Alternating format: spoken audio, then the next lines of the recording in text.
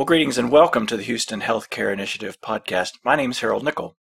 In our initial podcast, Dr. Stephen Goldstein has talked about the economics of healthcare and health insurance and the costs for individuals. This week, we will shift the focus to something more basic but essential, and that is this. When we purchase healthcare or health insurance in whatever form, just exactly what are we buying? As usual, noted neurologist and founder of the Houston Healthcare Initiative, Dr. Stephen Goldstein, joins us. And so, Dr. Goldstein, let's peel this onion a little bit today, get some of the layers off, and learn, first of all, what is the purpose of the healthcare industry? Well, the obvious answer is to maintain and improve the health of the population. Mm-hmm. However, emphasis has been on the diagnosis and treatment of acute illness and exacerbations of chronic illness. For example, we spend much more time and money treating the complications of high blood pressure, such as heart attack, stroke, and kidney failure, compared to the time and effort we spend finding and treating hypertension in the early stages. Now, there's different types of healthcare that we all buy, and one of those is preventative. And I think to the point that you made about hypertension, preventative medicine is a really big, broad topic, but can you give us some of the basics about preventing diseases? Well, the basis of living a healthy lifestyle are well known. In our stressful society, it is important to decrease the effects of stress on physical and mental health. Mm-hmm. And this can be done by doing cardiovascular exercise and getting proper sleep and doing other stress reduction activities such as meditation, yoga, or Tai Chi.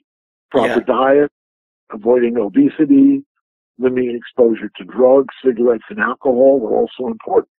This is probably not news to anyone listening. The trick is to promote implementation. Yeah, I think you're right. I don't think that's news to anybody, and you're exactly right. Knowing and doing are often two different things. Now, of course, a lot of diseases are caused by the individual behaviors and choices that people make every day, the types that you mentioned a moment ago. What, if anything, might you or any physician do about any of these, and how does that impact your business? Well, in the healthcare cooperative, we emphasize physical fitness and healthy lifestyle by providing financial incentives for compliance. I think that's possibly one of the things that has been missing or is missing from other types of health coverage. Is that a fair question or a fair statement? Yes. Acute illness is what I think about when the topic of healthcare comes up, but things like appendicitis have a limited impact on the healthcare industry and the costs. How is that, or why is that? Well, according to the Center for Disease Control, the CDC, 86% of the $2.7 trillion in actual healthcare expense is for the treatment of chronic illness, not acute things like appendicitis. Mm-hmm. If we assume a population, say, of 310 million people in our population, chronic illness costs $7,500 a person. Right. The Cleveland Clinic shows that lifestyle changes work to reduce costs. By using financial incentives to promote the healthy lifestyle, they save $15 million in healthcare costs for their employees. We think this will work for our members as well. Wow, that's a lot of money, no matter who you are or where you are. Let's talk about another area for coverage: injuries. I think an injury can be just about anything from jamming your toe into a door to an automobile crash, a fire, or even a workplace accident. Since the government has a lot of workplace oversight and cooperates with industry, it's probably not a surprise that the job site is typically safer than home. But regardless of where an injury occurs, treating injuries is going to fall to people like you, to doctors. But I wonder if injury impacts the healthcare industry the same way that acute illness does. Yes. I looked up injury costs in 2013. Mm-hmm. Were $118 million, which sounds like a lot, except the total cost was $2 trillion. Good grief. So that's about 5%. So injury is not a large driver of out-of-control cost. But nevertheless, many injuries are caused when people are under the influence of alcohol or drugs. Ugh. Lack of sleep is another contributing factor. And thus we expect our members will experience fewer injuries. Yeah, I know from having worked in the chemical manufacturing industry that there's a great deal of emphasis on safety and behavior-based safety. And so I understand where that comes from.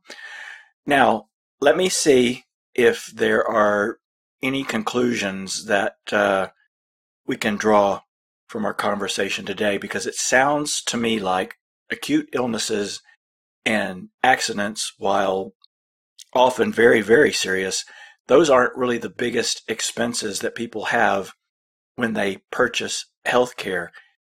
It kind of seems like these other behavior-based ailments like smoking or overeating or drinking, those are the things that really drive a lot of the expenses for the healthcare industry, and we all pay for it. How can the healthcare industry prevent any of these? Well, the healthcare industry can't prevent anything. Mm. Patients need to take personal responsibility for themselves and work with physicians, nurses, and other healthcare providers to maintain and improve their own health. Right. Yeah, right. And I know that those are things that at the Houston Healthcare Initiative that you promote actively and offer financial incentives for people who participate. Isn't that right? That is correct. So let's see if there's any conclusions we can draw today.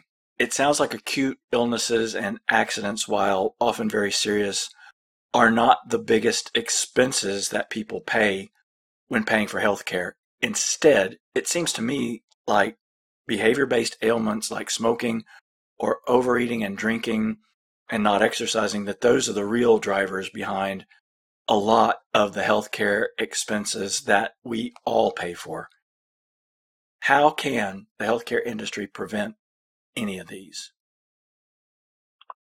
Well, the healthcare industry can't prevent anything.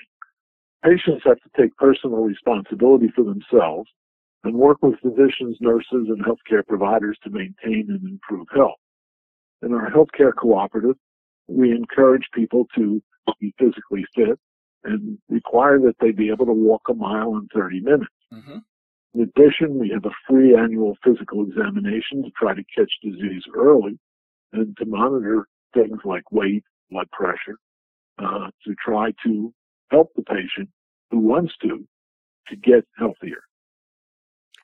Yeah, I think that's such a good word. And, I always learn a lot when I have a chance to talk with Dr. Goldstein. And hey, today wasn't any different. Now, if you want to talk with him one-on-one and start to change some of the things in your life that are making you sick or feel bad, call and make an appointment today.